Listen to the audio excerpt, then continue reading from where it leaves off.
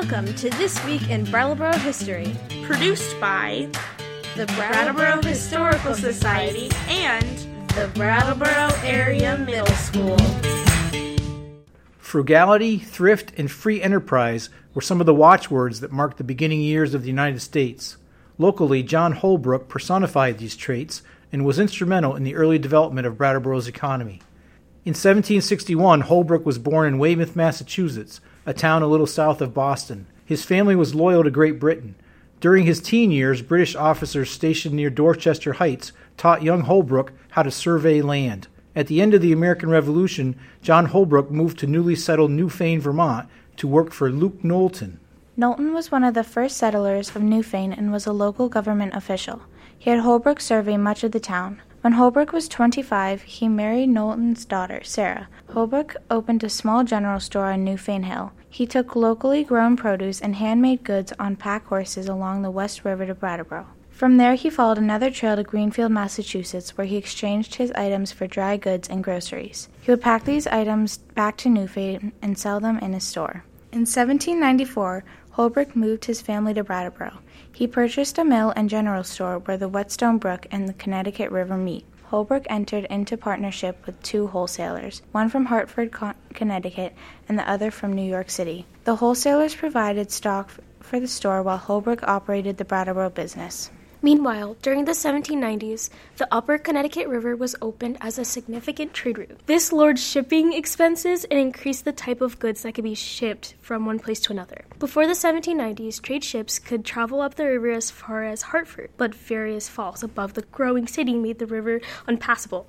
In 1795, the South Hadley Canal was completed, and in 1798, a canal at Turner's Falls was also finished. This meant goods could travel by flatboat back and forth from Brattleboro to Hartford, and could then be transferred to larger ships that could sail anywhere in the world. According to an 1830 publication reviewing the economic development of the Connecticut River, the most profitable period of river trade north of Hartford began after 1790, and it reached its height around 1805. During this period, there were reports that shipping goods by land was 4 times as expensive as shipping by river. After 1805, there was a gradual decline in trade profits because of increased competition between growing numbers of Connecticut River boating firms. In 1797, John Holbrook brought out his 2 business partners and went into the flatboat business. He owned the first and largest flatboats that carried goods to and from Hartford. Holbrook expanded the building that housed his family residence and store to include a warehouse. This building would later become the American House.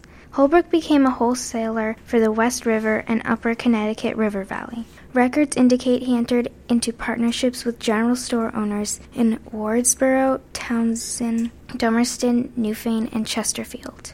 John Holbrook was not just a major flatboat owner and wholesaler of goods for other stores. He continued to operate his general store at the bottom of Main Street and also owned a feedlot and slaughterhouse on the island between Brattleboro and Hinsdale. He was also a partner in local hide tanning business and director of the toll bridge across the Connecticut River Island that connected Brattleboro to Hinsdale. The bridge connected the turnpike systems leading to Boston and Albany.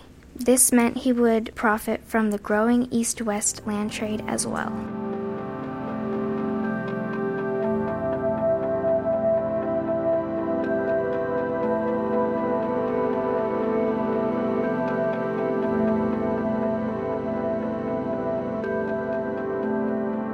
At this time, there was no bank in Brattleboro. Much of the trade between people and businesses was done on the barter system.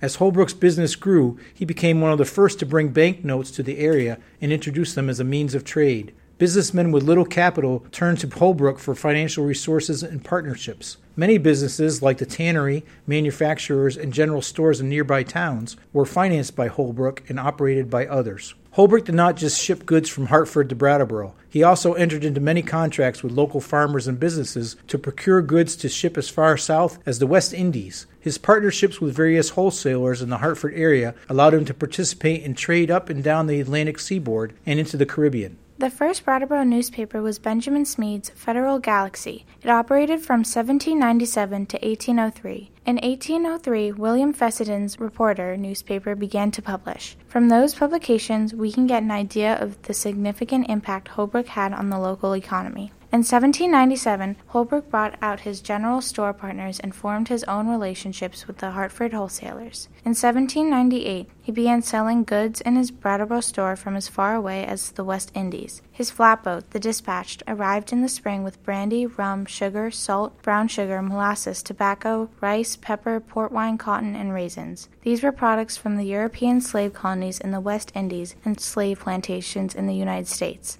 In return, Holbrook shipped cheese, butter, flax, wheat, rye, beans, leather, flour, and corn to Hartford.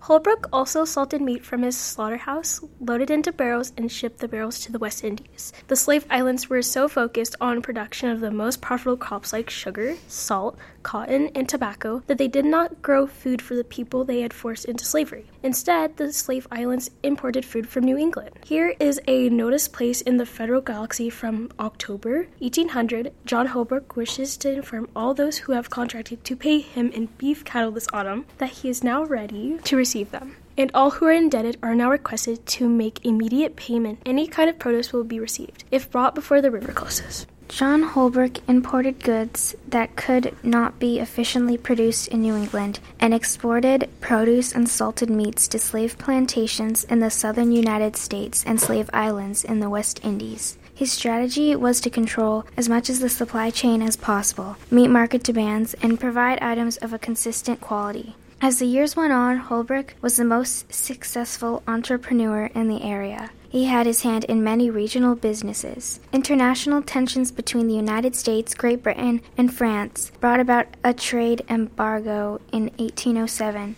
The embargo cut into Holbrook's trade with the slave islands, and his profits suffered. Always looking for an opportunity, Holbrook sold many of his local business interests in 1810 and moved to Warehouse Point in Hartford, Connecticut. He planned to become more involved in wholesaling, investments, and regional banking. An examination of local newspapers shows that stores not owned by Holbrook also sold slave-produced goods in the area.